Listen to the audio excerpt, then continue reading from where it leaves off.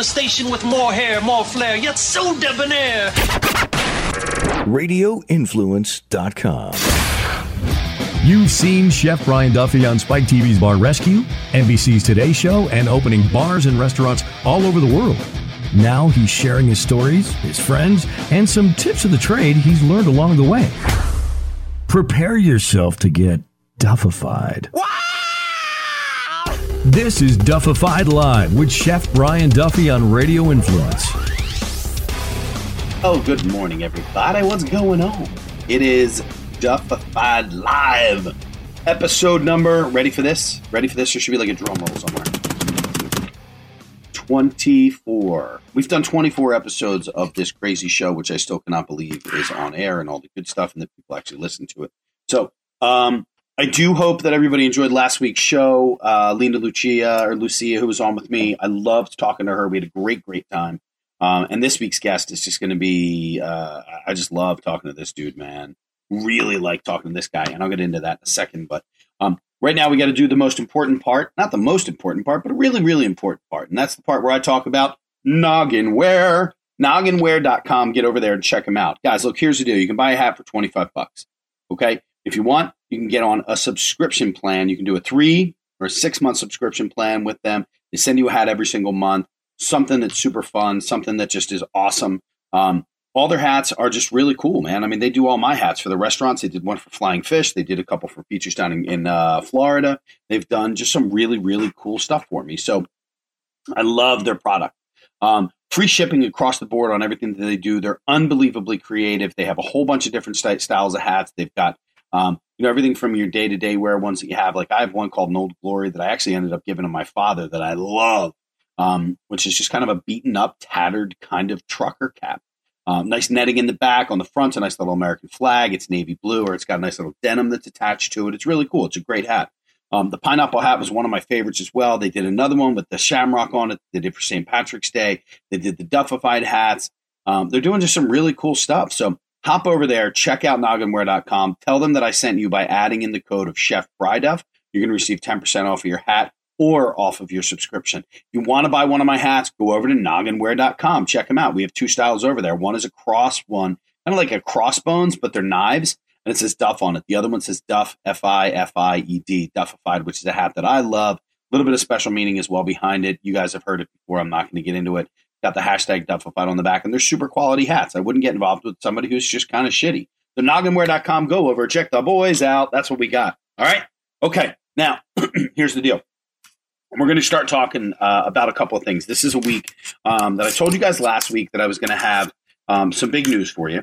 So we are going into the world of me. We're going to talk about me for a couple minutes. So everybody knows that for the last 8 months, I have, well, really the last year and a half, I've been kind of working on this project with Flying Fish Craft House, and we opened up in December, and we had some hiccups. We had a couple of hiccups that really kind of sucked. I had a dickhead general manager who went to jail. It's just a crazy, funny story. This was a guy who we interviewed, and I adored. I really, really had great feelings about him. The vibe was there. The look was there. The knowledge was there. The professionalism was there. And there was passion behind it. You know, he was very passionate about what he did, and he stood his ground on a lot of things that we kind of butted heads on in a professional way, not in a personal way, but in a professional way. So for me, I really liked this guy, and I trusted him. I worked very closely with him on some of my systems and my standards for the way that the restaurant should be run. We agreed on a lot of it. We collaborated on a lot of stuff. Because it's not a dictatorship. You know, I always talk about the difference between being a leader and being a dictator. And I didn't want this to be a dictatorship. I wanted it to be a leadership role where I was going to work with him and coach him and allow him to kind of move forward doing what he wanted to do. So from that point being said, we had some hiccups that happened along the way that happen in every restaurant. We hired a guy to do our bars, really liked what he was going to do. And then he turned around and gave us a shitty product. So, you know, we're getting sued for that, because the guy didn't get all the money when you deliver the subpar product. And this was a product. This was like a physical product, something that we said we wanted.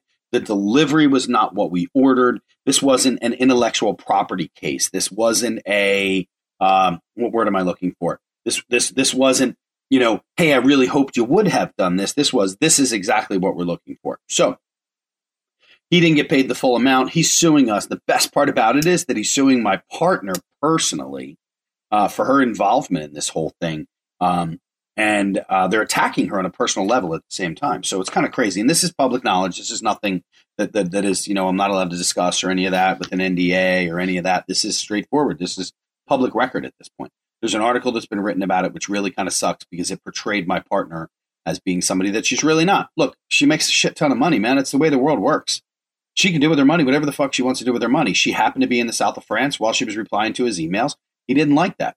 When the article came out, she was in the south of France again with her family. They were banging it out on a cruise. Everybody was having a good old time. They can afford to do that. Let them do that. I really don't give a shit. Doesn't bother me at all. As long as I make my money and you make your money, we're all pretty good people. So we go into the opening, and then the day of the opening of the restaurant, our GM just kind of disappeared. We had no idea where he went. Couldn't find him. Had no idea. Literally, he was like disappeared. So I texted him. I called him a couple times, no response. Finally, about 4 o'clock, he replies back, or 2 o'clock, he replies back. I'm on my way in. I was hanging out with my daughter today before we start getting busy. Cool. No worries, man. I got you covered. Is the staff all set? Yes. Everything's ready to rock and roll. And then it started to basically unwind in front of us. All the trust that was placed in the general manager, he shit the bed. He never put a liquor order in. So we're running around at 4 o'clock to go get liquor for opening night. Never got a bank ready to go. So, it's 4 o'clock in the afternoon. Banks are closed, man. So we had to pull money out of our pockets to make sure that we had enough money to run the restaurant. That night, I watched what was the unfolding of a general manager in front of me. We had an issue downstairs at our main bar. And to give you guys an idea, I have a beer garden, not the main bar. We had a beer garden in the restaurant that was fit about 90 people. We had a bartender who worked down there, who at about 7 o'clock, she came upstairs and she was wearing like leggings. And I said, hey, what's going on? Just so you know, like our uniform is jeans. She said, oh, no, I'm all done. I said it was cool if I changed. And I said, okay, well, if you're going to sit at the bar, then make sure you take your T-shirt off. We don't allow, uniforms at the bar. We always allow our guests to sit there as opposed to our staff. So if you ever have a restaurant and you have an open, you have a bar and your staff is sitting at the bar, they should never be sitting at the bar. They should always be at a table. They should have a server or something to that effect. Never put them at the bar. It takes up room for paying guests, even though your staff is paying. Our guests are more important than our staff in certain cases. In this case, this is a very important case. Okay. So they're sitting at the bar. So I said, just, hey, make sure you take your T-shirt off. She's like, oh, okay, no problem. So about 20 minutes, a half hour later, I walk out and there on the bar, standing behind the bar, is the bartender in her leggings and her T-shirt. And in front of her is a bottle of Jameson on the corner of the bar with 3 guys that's standing at the corner of the bar with shot glasses in front of them, pouring themselves shots. So I walk over to the GM and I have a conversation with him. I said, hey, just so you know, blankety blank, whatever her name is, downstairs at the beer garden bar, has a bottle of Jameson on the corner of the bar, and she's still behind the bar, even though she said that you cut her. And he said, I never cut her. She never talked to me at all. I said, all right, brother, you got to go handle this then. He walks over and he stands up above the bar on the railing, like we have like a split level in the restaurant. One of the larger main dining room looks over the beer garden. So he goes over and he stands there and he stares at her and just stares at her. Never says anything. So finally, I'm fuck this. I walk over and I walk up and I said, hey, can you do me a favor and take the bottle of booze off the end of the bar? And she said, well, said it was okay. He said it was okay. I said, so really, you're telling me that said it was all right for you to have a bottle of booze on the bar on opening night? Yeah, he said it was fine. I said, well, you told me he said he clocked you out. Well, no, he wanted me to stay. So it just started to become this lie kind of across the board. Okay. So you got to kind of, I started to kind of dig into the situation a little bit. And I, really wanted to make sure that we weren't lying about anything. And, that there was nothing going on that was shady, even though there was a bottle of booze. So I kind of watched, I pulled her off of the bar. The 3 guys over there, hey, thanks so much. I really appreciate it. They take off. She comes over to me. I bring our female manager out because anytime that you have a female involved, and if you're a male, you have to have 2 managers involved in the situation, just in case there's anything that happens or, they can claim groping or whatever it is. So there's 2 people, and anytime it's a female that you're reprimanding or you're disciplining or whatever as a male, you need to have a female with you. It's just a way to kind of protect your ass. So I know I'm talking about this 8 months, 9 months later, but I want you guys to hear this story because it's pretty incredible. So so I pull her off the bar and I'm looking at her and she's literally like, her eyes are totally bugging out. This girl must have been doing bumps for days. She was so fucking high on coke or whatever it was, heroin. I have absolutely no idea. But she was fabricating stories in front of me. So at one point I looked over and I said, we need you to cash out. So the female manager stands next to her, goes to cash her out. And her drawer is $376 short.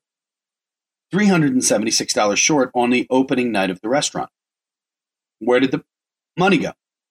Well, I don't know. These are their credit card slips. I don't know where the credit card slips are. Long story short, we come to find out that she was telling the guests in the beer garden that it was still friends and family, so they didn't have to pay their tabs, but they had to make sure that they tipped the bartenders. So all these people are eating for free, $376 worth of food and booze going out. And she's never taken that, but she's taking the fucking money. So I said, well, you're stealing from us. Well, I don't steal. I haven't stolen anything. So long story, we bring her out, we bring her downstairs so I can write her up and I can discipline her and I can terminate her at that point for being under the substance or under the influence at the same time for stealing because with a bottle of booze, breaking the law, and then actually taking the money out of the register and moving forward.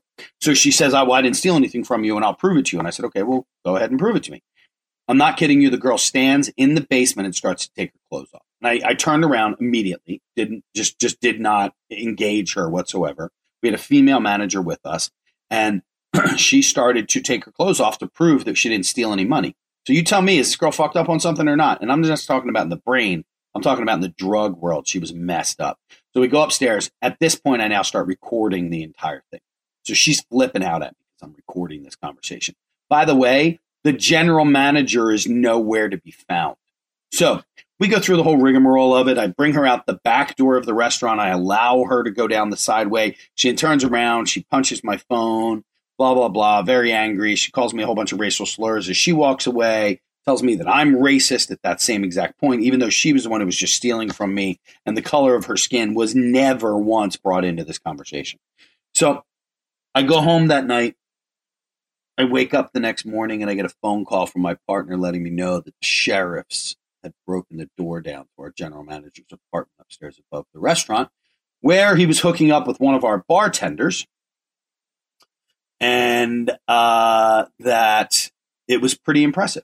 He had 5 bench warrants out for his arrest. He had a violation from something, and he had something else. So there was a couple of things that were out there. It's all public record, so I'm not like sharing any secret information here. That motherfucker goes to jail for 30 days. I left 2 days after we opened the restaurant because I had another restaurant open. So it kind of set the tone for the whole thing. So we busted our ass. We worked through. My chef was there. My GM, who our new GM, who was actually the AGM and the bar manager, who was my buddy's wife, who just did a great job for us for 8 months. She was really a very, very good person, great heart, worked really hard, but unfortunately just couldn't really execute the standards that we have. So the long story of all of this is the big news that I have is that I sold the restaurant back to my partner. So I still have a portion of it, and I'm going to keep on to that. But I removed my name and everything else, and the reason why, totally positive situation, and but the big thing with this was that I just was unable to be in the restaurant on a daily basis to be able to execute the standards that I have. And with my name being on the restaurant, it was something that was really important to me to hold true to my brand and hold true to what it is that I believed in. And I believe that as an owner, and I've said it before, you have to be present in your business. Be there and be present in your business. Because if you're not, your standard, your roadmap, your guidelines for success will never, ever, ever be reached. So if you're owning a restaurant or a bar or something in that case, you've got to be present in the business. You have to let the people see you. Your staff needs to see you. So it was something I had to do. I started to get reviews and I'm starting to watch that the food quality had gone down. There was a period of time where I was on and off the road for like 16, 17 weeks. And I was in the restaurant, whenever I came home, and I was involved in the day-to-day operations of, features and overseeing some of the stuff that was being run out as features. By the way, I call specials what most people call specials features, because specials are things that you're trying to get rid of. Features are things that you want to focus on. You can charge a higher dollar amount for it because you're creating something. Okay. And that's the way that world works. So for me, I stood back. I had to walk in, and unfortunately, I had to fire the GM and the chef, and there was some stuff that had to be that just had to go away, or else we were never ever going to be able to fully succeed. So I worked in the restaurant for 3 weeks straight, and it was just pure joy for me. One, because I just love being in the restaurant. For anybody who's out there, if you've never done it before, there's a rush. It's a drug, the adrenaline that comes through, the tickets on the line, the pre-shift, the pre-meal, getting ready for it, doing the ordering, getting the preparation done, watching your staff behind a bar get set up for a perfect night of service. All of these things are things that I thrive on. I love to watch it happen. I open restaurants in 5 days. Okay. We train our staff as fast as possible. We do intensive training with them. We work with them on the mise en place and organization that happens. And for me, after, I guess it was about my 3 weeks, 2.5 weeks of being in there, and I was getting ready to leave again. I had to go, and I had another appearance, and I had a couple of other things that I was going to do. And I had to, I stood back, and I just kind of watched the business. So I took off on a Thursday night, and I had gone out, and a review came through, and it was a 1-star review, and it was about how bad the service was, and that there were some issues with the food. So I kind of let it go at that point. And then about 2 hours later, I had another review that came back through. And I realized at that point that it was just not going to, I cannot be in the business every single day to operate. I didn't have anybody really truly in place that was going to be able to execute it at that point with my name on it to my level of standards that I hold true, that I really, truly, firmly believe in. And if you don't firmly believe in your standards, in your mission statement, and in your core values of what you're going to run for a business, then shut the goddamn doors. Because if you don't believe in it, then how do you expect your staff to believe in it? You have to be a proving ground for everything that you believe in. This is not a world of do as I say, not as I do. Okay. For me, every single transaction needs to have a card. I need to have a receipt in front of the guest sitting at the bar. The guest knows where they are. There's no reason for that. This is a day and age of simplicity. Okay. Get to the guests fast so that they can pay and get out of the restaurant. Get the food to them in 8 and 14 minutes. It's just that simple. And unfortunately, a lot of those standards had gone by the wayside just because I was not there. And my managers that were in the restaurant at that point were inundated with staffing and trying to find people and flux of all the other stuff. And so what it came down to is that I had to I had to leave. It's not fair to the staff inside of the restaurant for me to have them adhere to standards when I'm not there, especially for a flagship restaurant, when I'm not there to operate it on a daily basis. So with that being said, I left, and I have really, it's been a lot of conversation in my head about what was going to happen and where I was going to go. And I mean, not that I had to worry about going anywhere. I mean, I have a nice business, and I will open another restaurant again. And probably pretty soon, but it's going to be a different concept. And for me, this was a great opportunity to work with my partners who also happen to be very good friends of mine, and to get involved in something that was new in Philadelphia. And unfortunately, look, it didn't work. I don't see it as a failure because the fact that, there was a great thing that I once saw when I was down in Fort Myers. I was with some friends down there, and we had gone to the Edison Ford estate, which is really wild if you get a chance to get down there. There was a writing on the wall that I have a really bad, horrible picture of, but it said, "I've never failed. I've only found 10,000 ways to not do it." Okay, so think about it. I've never failed. I've just found a whole bunch of ways to not do that, and that is kind of the way that it works. So for me, I found a bunch of ways to not do something within the restaurant, and I'm pretty cool with that. I'm okay with that. I have fun with that. So I have a group of clients around the country that I really was starting to neglect because of the fact that I was so inundated with the restaurant. And when I was in the restaurant, I was trying to be as present as I possibly could in the restaurant without being on my phone all the time or being on a laptop or trying to run my other businesses. And, my assistant was going through some stuff. So we had to kind of, part ways on that end as well. I made a tremendous amount of changes in the last 3 weeks that eliminated a lot of drama out of my life. And I'm a firm believer in getting rid of drama. I don't have time for it. I can't deal with it. I have, look, I have a 13-year-old and a 16-year-old daughter. You don't think I have drama?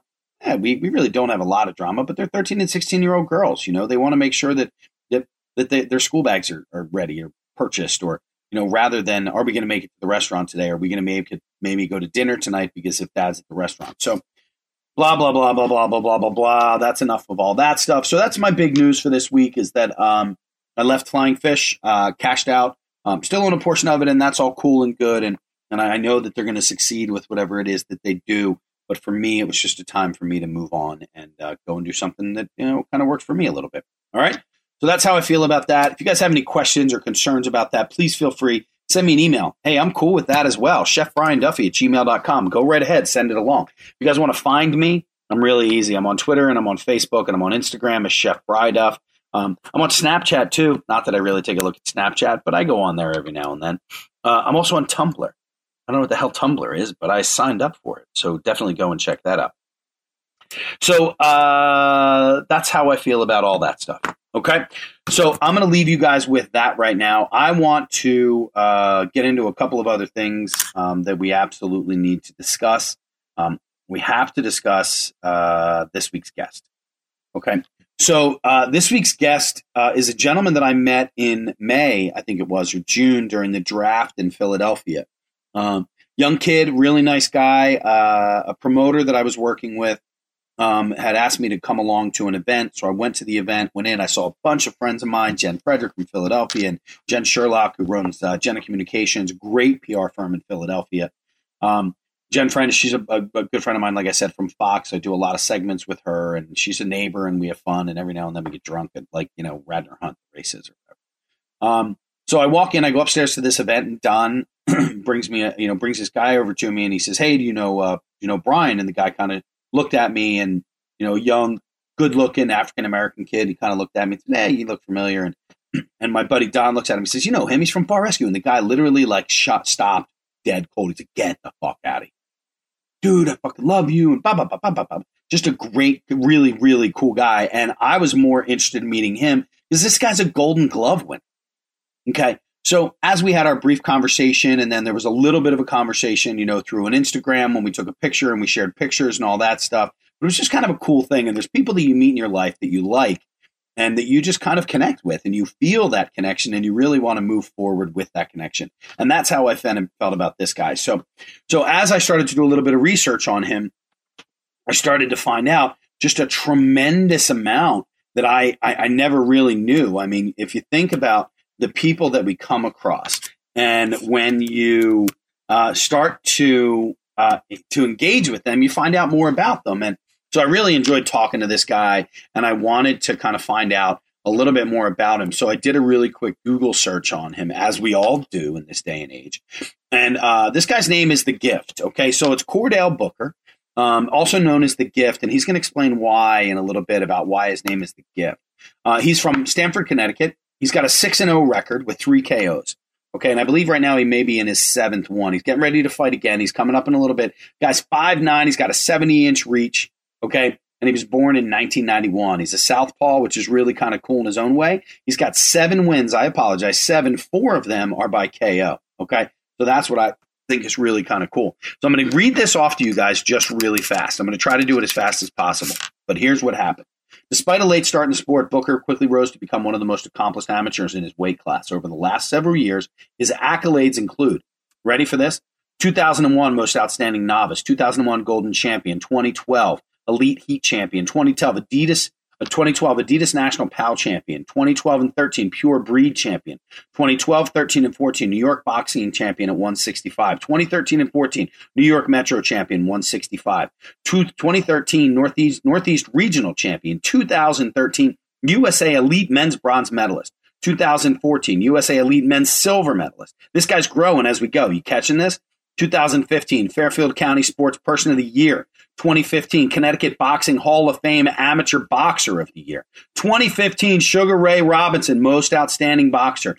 2015 Golden Glove winner. 2015 Elite National Champion. 2016, this guy makes it to the Olympic boxing trials. I can't tell you how proud I am of him, because I just think he's an awesome guy. I hope you guys enjoy this interview. I really hope you guys check this out. And I hope you guys have the same kind of love and admiration that I now do for this guy. Cordell Booker is a rock star in my mind, and he's only going up from this point forward. And here we go. Everybody do me a favor. Get it ready to go. Turn it down because you guys know how I like to curse. Don't let your children listen to this. Put headphones on. Put an iPad in front of them with like Caillou on it. By the way, if anybody lets their kids watch Caillou, I may beat you up. Okay? So that's what I feel. Go listen to Cordell Booker. Everybody, it's Duffified Live. Cordell Booker. So I'm just going to kind of give a little bit of an idea to everybody out there what's going on. So back in June, I believe. When was the draft? You remember? The draft? That was it June? I think it was June. No. Yeah, it was like maybe May, it was earlier than, yeah, I was say maybe it was a little bit earlier than that. Yeah, because it wasn't quite as hot as shit as it is right now. Yeah, I think it was May. So a mutual friend of ours had introduced me to Cordell while we were at a draft party for the draft that was going on in Philly, and I thought it was pretty awesome, man. I was stoked to meet you. No, I was stoked to meet you because I always see you on Bar Rescue, and I was like, shoot, what? No way. I didn't even yell at you or tell you to not touch the burger, man. It was perfect. That was cool, man. That was great. So do me a favor for anybody who doesn't know you. Why don't you give us a little bit of give us a background about what you do and who you are, man? I'm Cordell Booker. I'm a professional boxer. I have been boxing for about 8 years. I've won the national championship. I fought for USA as an amateur. I won the New York Daily News Golden Gloves, one of the most prestigious Golden Gloves, and actually the most prestigious in boxing, amateur boxing. So, I've done quite a bit in boxing, and I also was going to represent our country in the Olympics, but I just fell short in the Olympic trials by 1 point. Oh, man. You got a lot of shit ahead of that, though. So Olympics will come. You're still young, man. How old are you now? 23? I'm 26. I'm 26. That's right. And so what are you doing now? I mean, so first off, what got you into boxing? Honestly, I was just getting into a lot of fights growing up. I've been literally fighting my whole life. First bike I ever got, I was living in Bridgeport. My mom gave me the bike. Kid wanted the bike. He was about probably 5 or 6 years older than me, and he tried to steal my bike, and I wasn't having it. I was scared, but I fought for it. And then, I don't know, like it was something in me that day. I was like, man, I ain't never giving up shit. I'm not giving up anything. So from then, I just fought for everything. I had like a chip on my shoulder. Right. And so I'm going to assume just pretty straightforward that you beat his ass. Yeah. I beat him up. He tried to take my bike. I wasn't having it. Beat him up. And then my mom was like, I came home. I had a little mark on my face. And she was like, what happened? I said, God tried to steal my bike, so I had to beat him up. And what's the lesson from mom at that point? My mom, honestly, she was like, you can't go outside anymore. I told you to be inside before the street lights. That would have never happened if your ass was inside. There you go. It's still, even though you saved the bike and you beat the kid's ass, you made a name for yourself in the neighborhood, mom still humbled you. Yeah. She's like, yeah. Dumbass, if you was inside before the streetlights come on, it wouldn't happen. Dude, you know what's a riot? My mother is a friend of mine on Facebook, and nice. And we share, I don't know, like 1,000 friends or something, and it's pretty funny because I'll post something of me being on TV or me doing something really cool, and my mother will totally chime in with like, don't forget I'm the one who taught you how to cook. Or if I do like a live video and I don't have a seatbelt on, she's like in the live video sending messages like, put your seatbelt on. It's illegal to drive. You have to stay alive. Like she still just totally puts me in my place, man. It's awesome. Yeah, that's my mom too, man. I guess that's what they're for, right? Dude, somebody's got to keep you humble. It's that simple. I never got these mothers who coddle their kids all the way through, and because they end up just being bitches, It's the That's truth. a fact. I mean, look at the kids now. Do you have any kids? No, I don't have any kids. Okay. So, I mean, being a parent now, some of the stuff that I see is just crazy. I mean, look, my girls are spoiled in a very odd way. My girls really work very hard for whatever it is they have. My daughter's getting ready to buy a car. She's got $350 in the bank, and I'm matching that $350. I'm not buying her car. You know, I mean, there's certain things they're kind of spoiled in one way, but they're totally, responsible on the other way. But I'll tell you, there's a big difference between kids now and the way that, I mean, you're a lot younger than me. You're 20 years younger than me. But, I mean, you grew up, your mom was tough on you, which is why you're a good dude now. Right. Correct. It really is. I mean, my mom really did. She structured a lot of everything that went on with me. Yeah, that we put our mothers through a shit ton of stuff, man. Yeah, my mom through all the stuff that I've been through. I mean, like being arrested a bunch of times, growing up, it just. And I'm just thankful. Yeah. Oh my God, absolutely. Look, I wasn't an angel when I was growing up, man. Trust me, I was not an angel. Okay, I made my own mistakes, and I just happened to do a lot of them before I turned 18, or before I kind of became, I wasn't a jackass. I still had that grounding from my parents. So what was your trouble? What were you doing that you got in trouble? Besides fighting. I mean, my first outside of fighting, drugs. I had drug charges, and I had a gun charge. I got a real big gun and drug charge when I was 18 years old, and that was the last time. That was it for me. I was just like, going to court and seeing my mom breaking down every time they told me, I had a mandatory 13.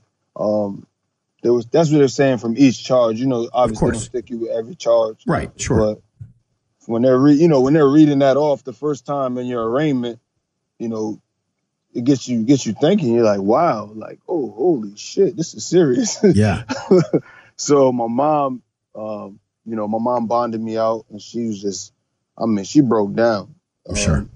And that was it for me. I was just like, I just begged God, praying, just like, man, if I could get out of this, I just don't want my mom to have to go through this. Like, I really felt like my mom was gonna die if I went to jail. Like, she was gonna have a stressful, like an anxiety attack. She was having them in front of me. Sure. So I was like, man, I can't deal with if they tell me I got to go away for 10, 8, something crazy like that. She'll probably die. I really felt that way, and I was just begging God to just please give me another chance. That way, I could make it right with my mom. Right. That's a tough world to be in, man. When all the responsibility and everything you've had over the last 18 years falls and it's your mother, you look back and you see that person who supported you, who, you're a jackass because you were outside past dark. I told you to be in before the lights went out, Yeah. I mean, that's a tough world, man. Look, like I said, I made some mistakes when I was a kid, and I remember being in court, and I remember, we just did stupid shit. We did stupid shit as kids. And I wasn't in a situation with you with a gun charge and a drug charge, but, my buddy stole a car, man, and I was in the car. So, and you ready for this shit? Here's the best part of it. The girl that he was dating didn't like me, so she called the police and told them that I did it. It was awesome. Oh, yeah, wow. I know. That's okay. I know who she is. Oh, my God. I know who she is. I know where she lives. I know all the good stuff. Every now and then I'll send a truck of rocks to her driveway or something. But every Christmas, just send her some coal. Exactly, with the word bitch written right on the front of it. Jesus. Oh, my God. Funny. I remember. That was a long world. But I remember looking back and my parents, and that was a big thing. I was like, man, what am I? Like, how stupid do I have to be to get involved in this situation? And we got off and everything was cool and all of that. But I will never forget that kind of world, looking back and seeing that. It's a tough thing to do, man. It is. I try to avoid. I hate the courthouse. I'm avoiding it at all costs. I got a ticket 2 weeks ago for seatbelt, and I had it on, but the cop got mad that he almost hit me with his car. So I looked at him and rolled down my window like, yo, come on. So he pulled me over, gave me a seatbelt ticket. So I went to the police station, told them what happened. They were like, oh, we'll handle it. I was like, because I just don't want to be in court. Sure. Having and he was like, I could totally understand. The lieutenant was like, Cordell, I understand your problem. I know what you've been through. I'll handle it. I got this covered, man. Thank you. I do not want to go in the courthouse. I don't want to see what it looks like anymore. Yeah. I'm sure you guys updated it, but I don't want to know. My picture's off the wall. We're good. I got this now. I have to thank my sponsor again. I've got to definitely have a conversation about Nogginware. You guys know how I feel about Nogginware. They are super awesome with all the hats that they do. Get over there right now to nogginware.com. Use the code Chef Breiduff. Get 10% off your hats. Every single package is freely shipped. They don't charge you for shipping. Number 2, every package gets a really cool gift on the inside of it.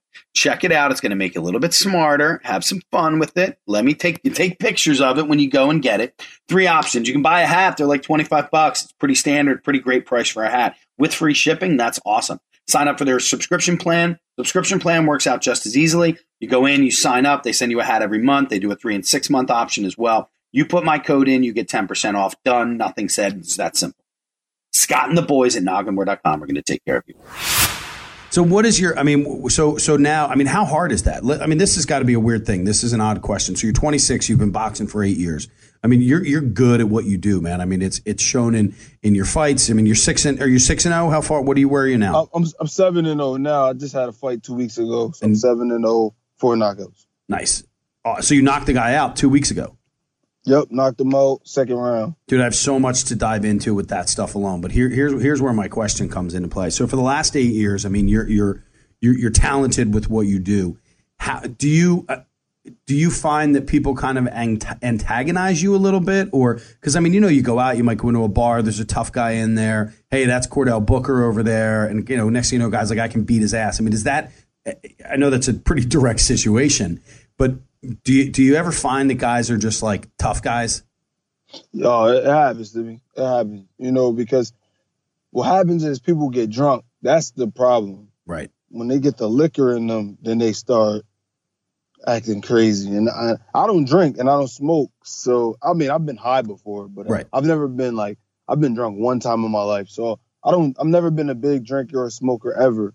Not just because, boxing or, I've never been I never cared for it. But anyway, so yeah, that happens. Guy, there's only been one time where I've actually had to physically stop somebody from doing something to me. Really? And there was this guy, he's he's going off, he's got his girlfriend with him. He's like, yeah, I'll fuck you up.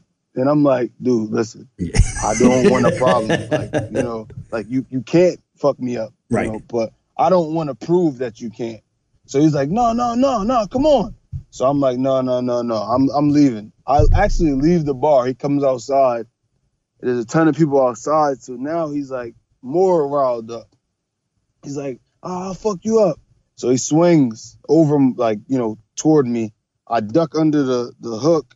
And I'm like, yo, listen, I'm going to hit you. Wow. If you swing again, I'm going to hit you. Right. He's like, come on, I'll fuck you up. He swings again. Now, this time, I don't even duck. I just punch him in the stomach. There you go. So he falls to his, he takes a knee, and I'm like, yo, listen, dude, I didn't want to do that to you, but you can't do that. And he was like, yo, I'm sorry. I'm sorry. And I'm like, yo, I'm sorry. I'm sure a punch from you in the stomach is a lot different than a punch from me in the stomach. So when you're, and what's going through your brain that whole time? I hope this asshole doesn't throw a swing at me, or are you thinking I got to get out of this situation as fast as possible? Yeah, that was the whole thing. I was like, yo, I just want to get away because I didn't want to risk getting in trouble. Like I told you, I don't want to be in court and all that. But I was like, at the end of the day, I'm still a man. Of course. Oh no, so absolutely, dude. It's only so far that I'm gonna let somebody keep, Jesus couldn't keep turning his cheeks. Yeah, you're right. Turn the other cheek. So it only happens. So you only have so many cheeks. Yeah, it's I couldn't just keep saying, dude, stop. Right. And then, so where's what was the point? How did you start boxing? Other than when, years ago when your mom gave you the bike and all that stuff, what got it to a point that it was a path, I guess? I would say right when I got arrested, even though there was a little attention to boxing that I craved before that. I read a book in middle school. I can't remember the name of it, about boxing, and it was kind of intriguing to me. And I would box outside on the street with my friends. So there was a little bit, and then I was playing basketball. So maybe 11th grade, 12th grade, I went to a kickboxing gym. I couldn't deal with the kicking. I didn't like the bare feet touching me and stuff like that. Right. So I was like, yeah, this is not for me. I quit. I went there for a week. Then I said, you know what? When I finish high school, I'm gonna go box. But then I was still doing the drug thing and running around with my friends doing stupid stuff. And then finally, when I got arrested, I was like, well, shit, I have absolutely nothing to do. Right. I can't do anything that I was doing before. So I just got a job. I was working at Walgreens, and I would use the money that I made from Walgreens to pay for the gym. And I honestly couldn't. I only paid for 2 months at the gym. And then I told Ahmad, my coach, I was like, yo, I can't pay for this gym. I don't have enough money to work at Walgreens, get paid $8.25 and support myself and pay for the gym. Let me ask you a question. How much does a boxing gym cost? At that time, the gym membership was like $60, which is big. Yeah, it was big for me. I didn't have it. Well, but I mean, look at Planet Fitness. It's not a boxing gym. You look at like a Planet Fitness. It's $10 and they give you a fucking pizza on a Monday. That's right. So you're right. I mean, so now you're going into a very dedicated, specific gym. And is this a boxing gym that is designed for training, or is this a boxing gym that that any average Joe can go to the gym? Well, he had it for both. He opens it up to he does his private training. Right. He trains fighters, and just the average everyday just wants to get a workout in. He has that too. So I mean, it's all levels. But he mainly had more clients in there. So I think that's why he didn't lose anything by having me there. Right. And then I also worked with the youth program a lot. Oh, cool. There you go. So now, for anybody who's out there who doesn't know, you have a video that's out that actually Don, a buddy of ours, Don Poiva, sent to us. Is that Poiva? Is that how I say his last name? Povia. Povia. I get that I and that V mixed up. Okay. So there's a video that was done about you. It's called The Boxer. Yep. How did that come to? The Boxer. It's funny. I believe when Craig is the person who shot it. I've known Craig for about, I don't even know. Maybe since I started boxing, honestly. Right. So probably 8 years, probably 7 years, maybe. So Craig, he came into the gym. I think he was trying to shoot a commercial, and he just asked me some questions. But he asked me some questions that were kind of deep, So I answered him. I just told him the truth, and I started to cry, because I was thinking about my mom, things like that. And he was like, Craig said to me, you have an interesting story that I want to learn about. And I was just looking at him like, what the hell is he talking about? Why does this guy want to have me on his show? So he's like, I'm going to dig deep more. I'm like, Craig, I don't know what the hell you're talking about. Just get away. Yeah. He's like, yo, I'm going to come out to one of your fights. I want to shoot one of your fights. I'm like, all right, yeah, let's do it. So he comes to one of my fights. He's like, yo, something about you, Cordell. I'm going to learn it. So he just kept digging. And it started off where he just wanted a commercial from the gym, and he built it into this short documentary film of my life. He learned so much about me. He was like, yo, he followed me over maybe a span of a year, maybe longer. Really?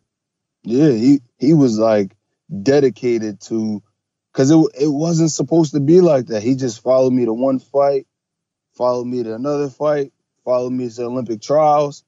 And he didn't even use the stuff from the Olympic trials. He just was like, yo, your story is more important than you making it to the Olympic trials. Right. And that's, I appreciated that, that was like therapy for me. Anytime, I can't even watch it because I'm like, shit, it chokes me up, just knowing what, seeing it in person, what I did to my mom and what I did to certain, when I think about how I grew up and what I did to certain people, it makes me feel bad, and that's why I try to just do my best now to just give back to the community that I feel like I was taken from. Right.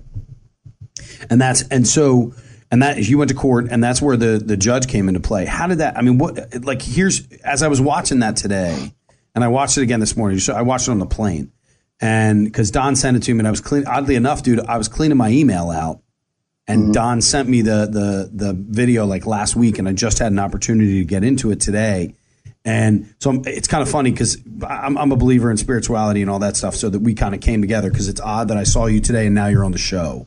So that to me is pretty wild. But one of the things that was talking about was you saying how you were facing a potential 13 years, and the judge was in there saying he was facing a potential 13 years. The maximum was 13 years for the charges that you had.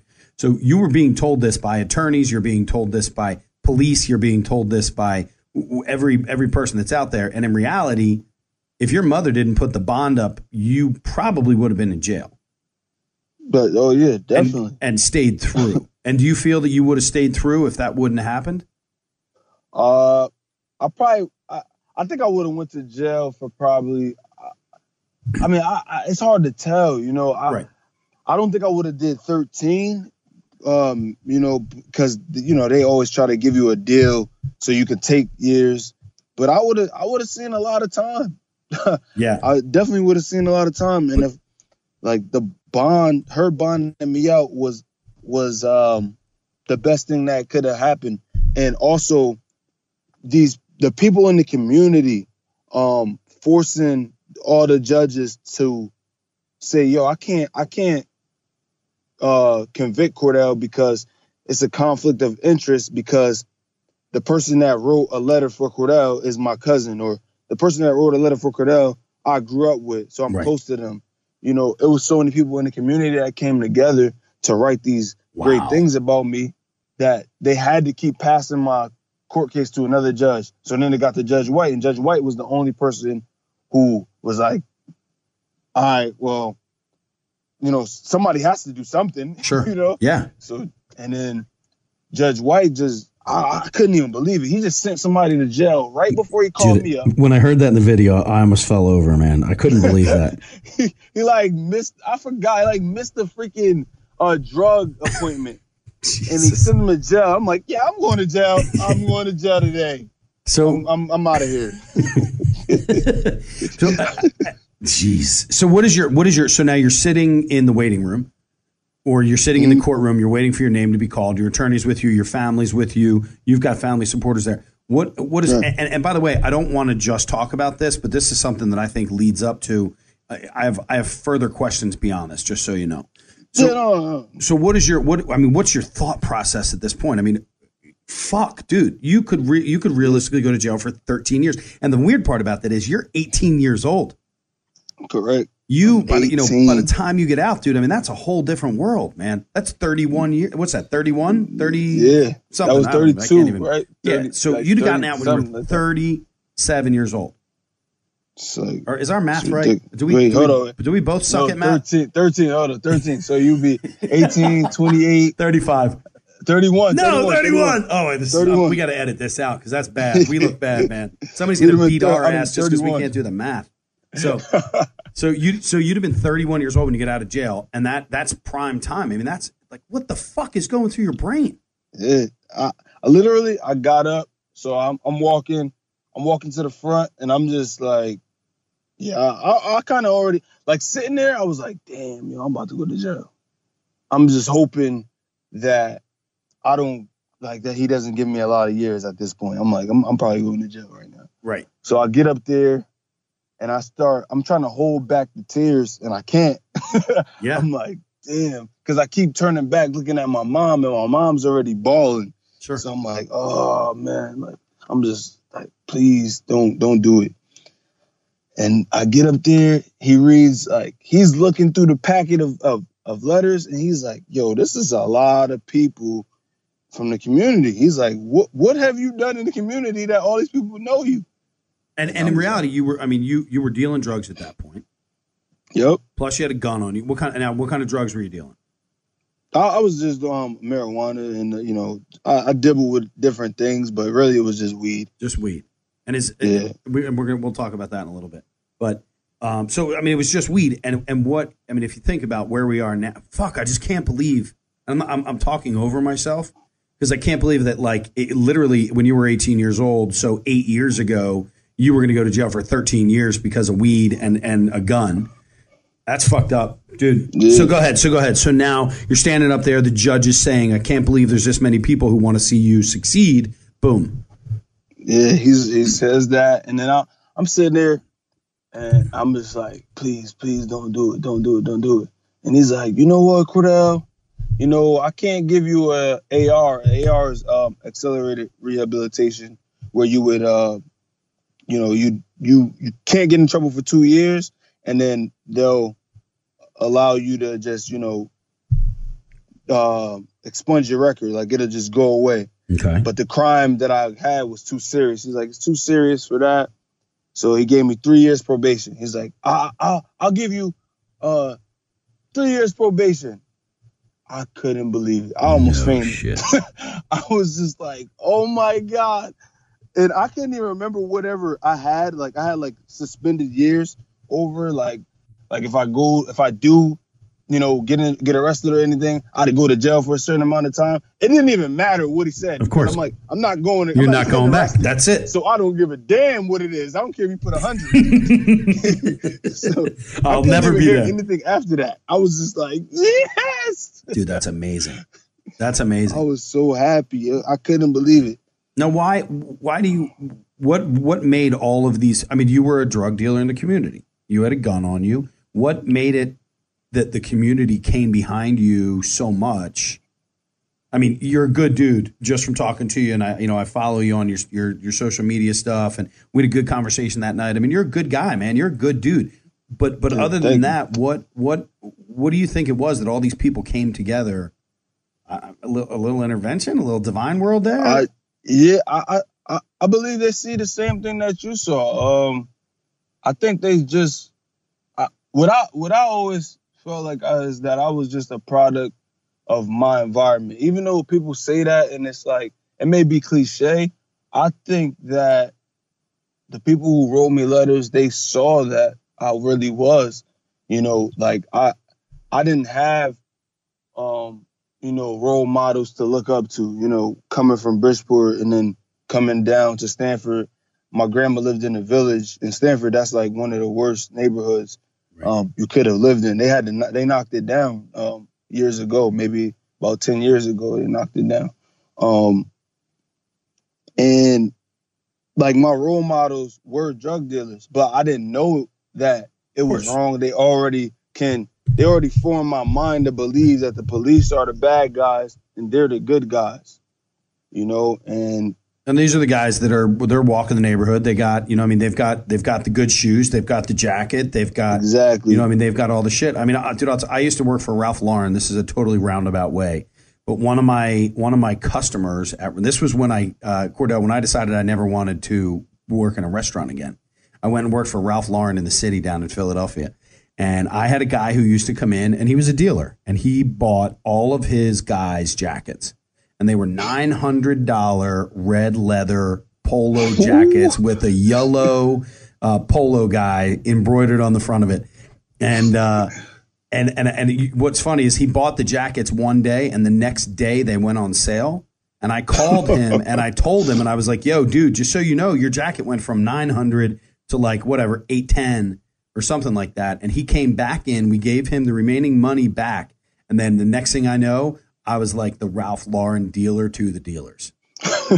I was selling more fucking polo than any human being in that store. And I was like 20 years old. And I was just like, these guys are giving me like $200-$300 tips on stuff. It was fucking awesome, dude. I mean, I hate to say it. It was awesome. But I mean, there's, go ahead. It's just, it really changes your mind, right? It makes you just like, you're like, oh. Yeah. You get it so fast. Like, and we're so driven by society and what we should wear and what we should eat and what we should drink and every part of it. So I can imagine as a young kid growing up, and you see these guys that are driving a car, that are wearing great shoes, that are all decked out. I mean, dude, I wanted a Michael Jackson jacket, man, and I wanted that motherfucker bad. Yes. I mean, that was that's those were my shoes, if you think about it, when I was a kid growing up, And my parents were working. My father was a teacher. My mother was a nurse. I mean, my parents worked their asses off for what they had. So I can imagine what that must be like. But so now you're given a second chance in front of your mother, who I did she faint? Because I almost fainted when I heard that shit. So no, she was crying. She was crying. She was so happy. I mean, she was hugging me like crazy. She was just like, listen, you better go to because I had drug program after that. Everything. I had a lot of stuff I had to do. She was like, you better go to every single thing. You don't miss nothing. Yeah. I done paid for your ass to get out. You gonna do everything. Shit. I was like, listen, you don't even gotta tell me that. So how? I'm sorry. Go ahead. I had got kicked out of my mom's house. She kicked me out. So it wasn't like she could, wake me up or anything like that to make sure I just had to make sure I was doing these things. So, but it was tough love, She was like, yo, you want to do this? Can't be in this house. Yeah. So. That's awesome. But she was still on my ass about going to everything I needed to, though. I'm sure she was. So, okay, now here's another question. How much does it cost to get yourself off of a potential 30 years or 13 years? What does an attorney cost for that? I was paying, I spent literally, I think we spent all together like 25 or 20,000, like seriously over there. Because I went to court for a year and a half. Oh my God. I didn't just go to court for it wasn't like a just bang, bang play. This happened. This was over a year and a half time. Right. So you think about that. You know how these attorneys are. Dude, I got divorced. You don't have to tell me. Shit. I know. It's just like they paying. Oh my gosh, this dude was stacking up, stacking up calls, stacking up this time, stacking up, by the hour. So you go see him for 10 minutes, he charging you by the hour. Of course. It's like, come on, dude. Yeah, I don't know. It's ridiculous. All right, so now we're 25 grand in. Your mother's driving you to meetings. You're doing every single thing you can. Here, what is the so did you hop in a car with your mother when you left court? Did I? Yeah, I hopped in the car with her for a moment, just to talk to her. But right. Then I really went home because I was living with my cousin at this time. Right. So my mom was happy. Oh no, it wasn't. I was still living. I had to move back to Bridgeport. Actually, I went back to Bridgeport. Yeah, that was the worst part. I was so happy, but then I'm like, yeah, I got to go back to Bridgeport. So I went to Bridgeport after that. So yeah, I talked to her for a little while. I went back to Bridgeport. I lived there for about 3 months. Then I moved back to Stanford with my cousin. Right. But yeah, my mom took me out to eat. We celebrated me getting a second chance at life. And I just told her, like, yo, listen, you ain't got to worry about this. This will never happen again. And at some point in my life, I'm going to be able to pay you back. There you go. And she was like, your payment is if you just do everything right. Don't do this again. And I was like, nah, I promise you, I'm going to get you all your money back. Good, man. Good. So, all right. So now let's start talking boxing. So just so everybody knows, this is I'm actually on Wikipedia. I pulled up your record and all that stuff. In your amateur career, despite a late start in the sport, Booker quickly rose to become one of the most accomplished amateurs in his weight class over the last several years. His accolades include 2011 Most Outstanding Novice, Golden Champion, 2012 Elite Heat Champion, Adidas National and PAL Champion, 2012 and 13 Pure Breed Champion, 12, 13, 14 New York Boxing Champion at 165, 13, 14 New York Metro Champion, 13 Northeast Region Champion, 13 USA Elite Men's Bronze, USA Elite Silver 13 to 14, 15 Fairfield County Sports Person of the Year, 2015 Connecticut Boxing Hall of Fame Amateur Boxer Motherfucker of the Year. Look at that. 2015 Sugar Ray Robinson Most Outstanding Boxer, 15 Golden Glove Champion, 15 Elite National Champion, 16 Olympic Boxing Trials. Dude, you almost went to jail for 13 years. Yeah, it fueled my hunger. Yeah, dude, it has to. I mean, and every day must be. I mean, I can just imagine that promise to my mother, like, I'm going to pay you back. Like, that would be something that's in my brain all the time. Like, I got to make sure that I don't fuck this up, Yeah. So now you're an accomplished boxer. Your professional career, you've got 7 knockouts. You've got 4 knockouts. You've got 7 wins. What are these? So we've got 1, 2. So what's the difference between a TKO and a KO? TKO is technical knockout. So you're beating on a guy so bad that they don't go down, but the ref is like, yo, dude, listen, you can't take this. You're getting your ass kicked. Right. And they, like you're basically not fighting back, but you're not going down. They don't want you to just get knocked out. Right. A knockout is when, shot just comes, boom, they can't get up by the 10 count or they go to sleep. Okay. So they can't get to the 10 count either. But so now here one of your longest fights was the 6th round, which was undecided. Is that undecided, UD? No, unanimous decision. Unanimous decision. All right, good. Yep, unanimous. All right. So that was a guy named Moshe Alim. So what was with all, I mean, your other fights you've got, I mean, your first win was 2 minutes or second round, second round, third, fourth round, fourth round, fifth was your first round, sixth was 6th round, and then your 7th was 2 rounds. So why did it go 6 rounds? Moshe Alim was tough. He was actually boxing longer than me. I've heard of him. I think he tried for the Olympics in I want to say 2012 or 2008, something like that. Right. So he had a lot of experience, which is why I wanted to take that fight. We both agreed on that fight on like 3 days' notice. We both did. So it wasn't like he had more of an advantage or I had more of an advantage. We both agreed on the fight 3 days before it was time to fight. Right. And I feel like if I would have had a little more time, actually I don't know. He had a style that he stuck with, Right. And me, I'm a winner. I'm a winner. If I felt like early in the fight, I could have got him out of there. But, I was landing good shots in the first round and the second round, and then he made an adjustment, and I had to make another adjustment to make him miss shots and land more cleaner shots because I felt like we were both being really aggressive, but I wanted to separate who was landing the better punches. So I started moving more instead of standing there, trading punches with him. And I was content with just getting the win, getting the victory. I didn't feel like I had the opening to knock him out other than the early rounds. Right. So, but I mean, honestly, he was the best person I fought to date. Wow. 6 rounds, a long run. And you had 3 months, roughly 3.5 months before your next fight. So how does that translate into your next fight? Because your next fight, you knocked him out in the 2nd round.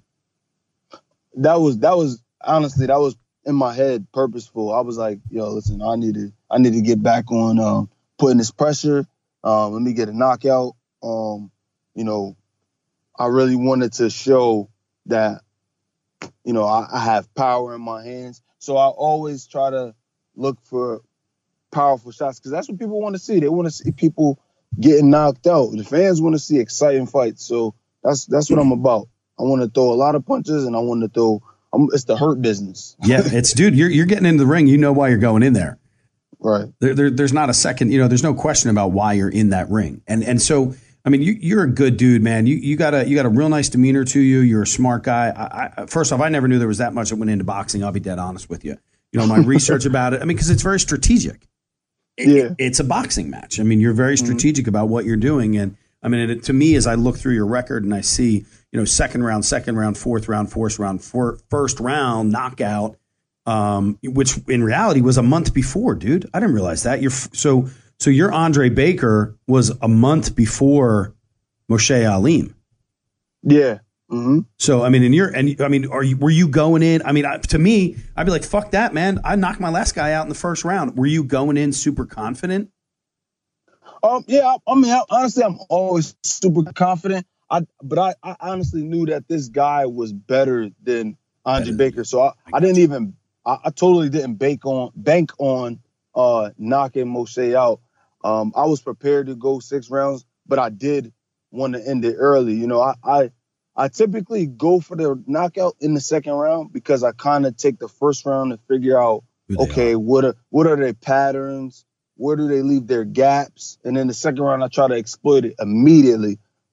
Because if they're still thinking about me being slow in the first round, they're not gonna be ready for when I surprise, attack them and I go hard for the attack. Right. I'll get them used to one pattern, one tempo, and I speed up really quick, going for those gaps. So now, what's in your brain as you're walking out? So you're walking down the aisle, you're getting up to that point, you're about to go into the ropes. Like, what are you thinking about as you're walking down? I mean, everybody's behind you, people are cheering for you, and you're about to go in and you're about to beat the shit out of somebody. So like, what's going through your brain at that point? To be honest, all my fights, even my last one, I'm even killed. I'm good. I'm just like, this is what I do. This is what I love to do. It's your job. The Moshe Aleem fight, because that was my first TV pro fight, I was really emotional. Really? I was real emotional. I was literally in the back room, and I just had to I was like, yo, this your moment, boy. Yeah. This your moment. Like, this is what you wanted. I looked at my coach, and I told him, I said, they messed up when they put a camera on me. Dude, that's awesome. So I just I got to the when they let you out to walk to the ring, and I was just like, yo, man, don't shed a tear, man, of happiness right now. You're gonna think you weak. But yeah, I had to hold back, man, right there. That was everything was going through my mind. Like, wow, you made it here, and you could have been in jail for 13 years, boy. Yeah. Look what you done. That's awesome, man. That's so cool, dude. So what's up for you now? I mean, first off, dude, I'm on your website. This is a great website, dude. I don't know who did your website, but holy shit, this is awesome. That's my man, Don Povia. Did he really? Wow. Yeah, that's Don, man. That's all work from Don, man. That's my guy. He really looks out for me. Yeah, he's a good man. I'm a big fan of his. You got a great website, dude. I really like it. Big fan. I appreciate that. Don's going to appreciate that, too. If only I could say his name right. Jesus. All right, so what's going on with you now, man? I mean, you just had a fight a couple weeks ago. Yeah, so I just had my fight 2 weeks ago, and now I'm looking to get back on TV. They're telling me I'll be back on TV, hopefully in September. I'm looking to be back. I don't know if I'm going to be on Bounce again, but I'm going to be on something. So I can't wait for that. Yeah. Because when the bright lights are on, that's when I come alive. It's a different world, man. It's fun. Trust me. I mean, I've done it for a long time, and I love getting out there. But what I do and what you do are two totally different things, man. What I do, is a totally different thing than what you do. So more power to you when you get out there, because I know the feeling of that light. I know what happens when that light goes on. Yeah, I mean, I think it's for anybody. I don't care what you do. Some people just can't perform when the lights are on. Some people can.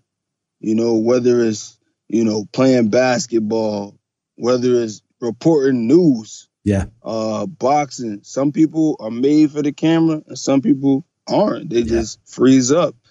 I show out for the camera. I might do a 360 in the ring. Just for the fun of it.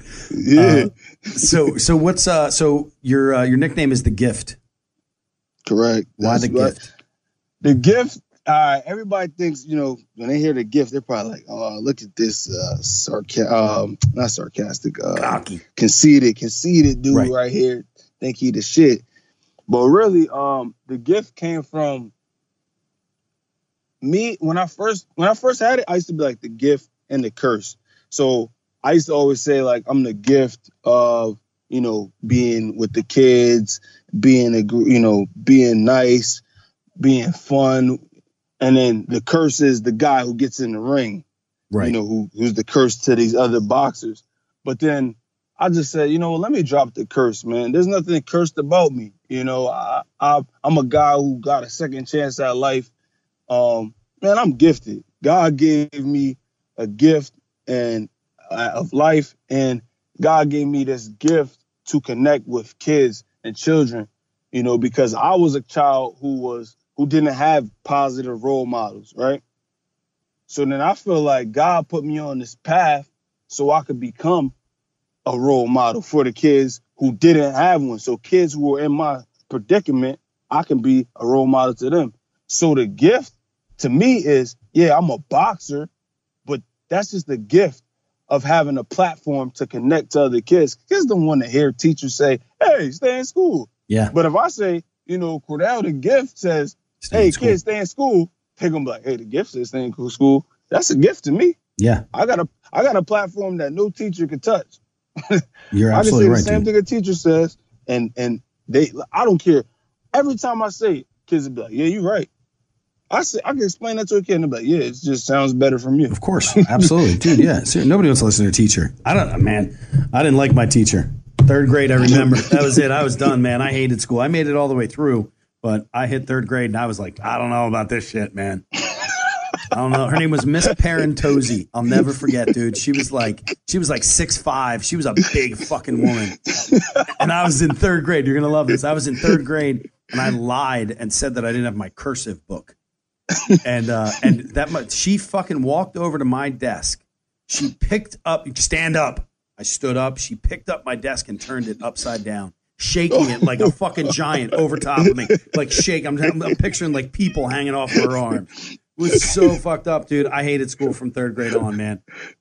She sound like the lady from Matilda. Oh, dude, that's exactly right. Holy shit, you're right, dude. How do you know Matilda? What? I was a little kid when Matilda came out. That was a great movie, man. That was a great movie. My daughter's, dude, with Roald Dahl is his name. Matilda. That was it. Yeah, that's the writer of the original book. It was Danny DeVito and Rhea Perlman were in it, and the girl. It was a great movie. Yeah. I never read the book, but I saw the movie, man. That movie is one of the best. That's a classic right there. It was a great movie. God, she's like a cute little kid. The parents wanted nothing to do with her. So all she wanted to do was learn. That was a great movie, man. That's funny you brought that up. So where are you now? What's your plan for the next couple of months? When's your next fight's in September? Where is your fight, just so we know?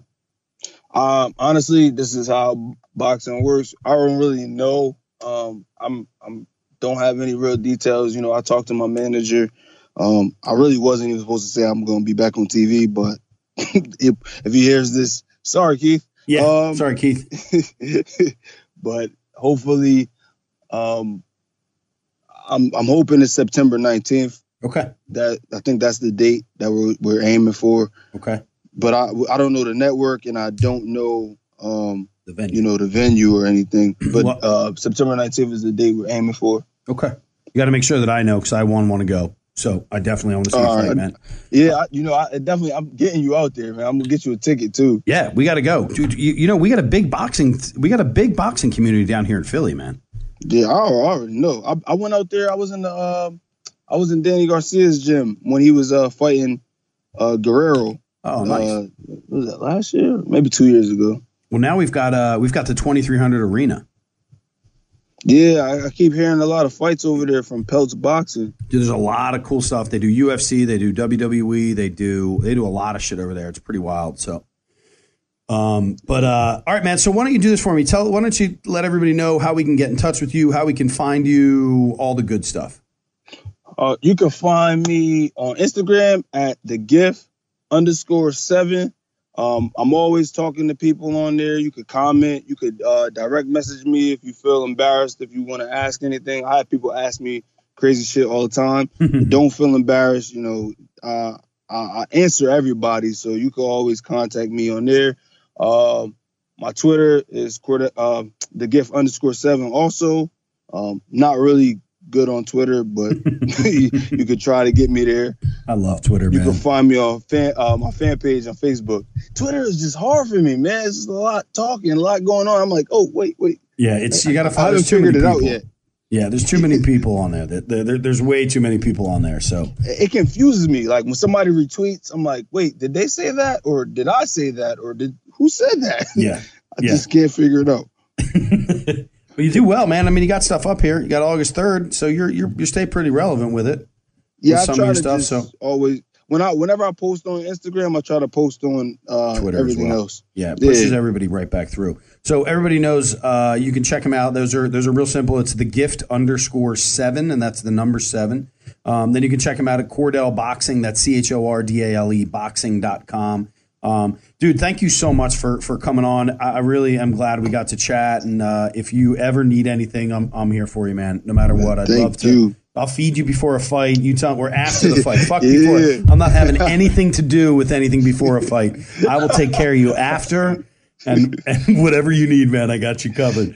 So I really appreciate it. It was great talking to you. This was fun for me, man. I'm honored to be on your show. I really appreciate it. You know, I was crazy. I went crazy when they said it's Chef Brian Duffy. I said, "Oh shit, yeah, dumbass." We got a picture of you. We got a good picture that day as well. So it was. I gotta get back in shape there, though, brother. I gotta get back in shape. Listen, man, you want to come get the boxing workout anytime? Oh, I'd love to hit somebody. I really would. I can put many faces on those people. You gotta come to one of our events. We got a white collar event in November, I believe, or October. I'll let you know. I'll get in contact with you. Yeah, keep all that stuff together. You have my number now, so whatever you need, let's rock and roll. So, Cordell, thanks so much, man. I really appreciate it, dude. Hey, no problem. Thank you. Well, guess what? I told you. I told you so. How cool is that, dude? How cool is that motherfucker? Cordell Booker, I want to thank you for your time.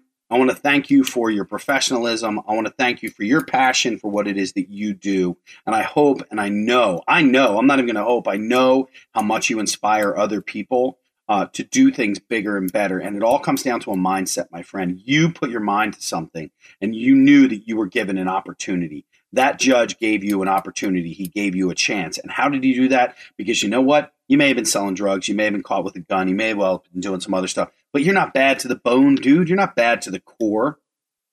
Okay? You were just surviving. You were getting caught up in the environment and what it was and what was happening. And we talked about it. You just wanted to buy a pair of shoes, man. Little did you know you could buy a car full of shoes.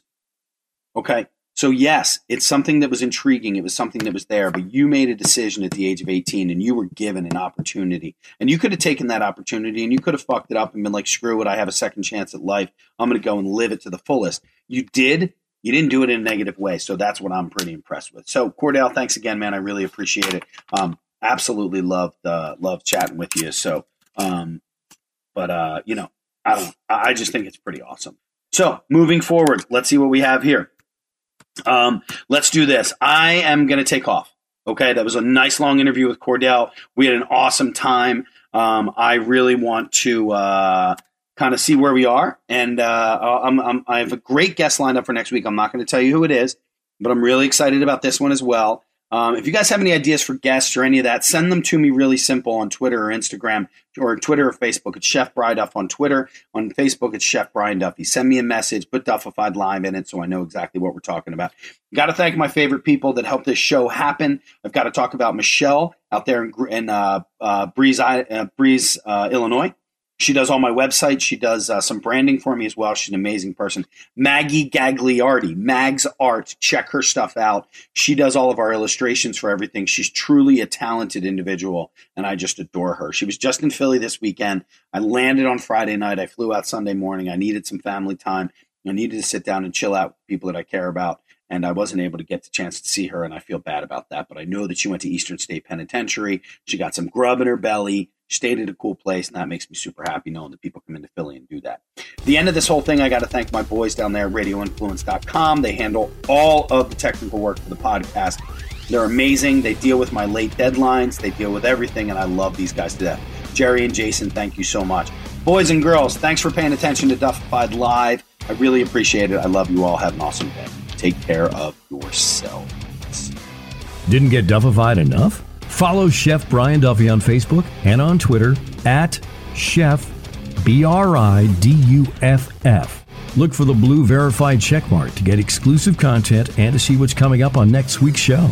This has been Duffified Live with Chef Brian Duffy on Radio Influence. I'm Jerry Petuck, CEO of Radio Influence.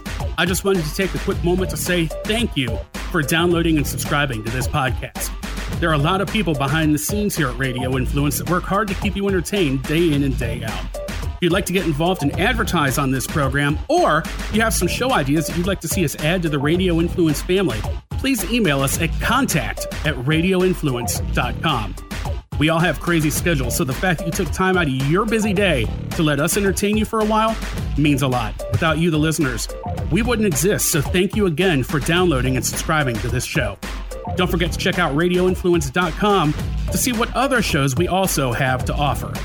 All of Radio Influence's programming can be found on Apple Podcasts, Stitcher, TuneIn Radio, Google Play, and of course, radioinfluence.com.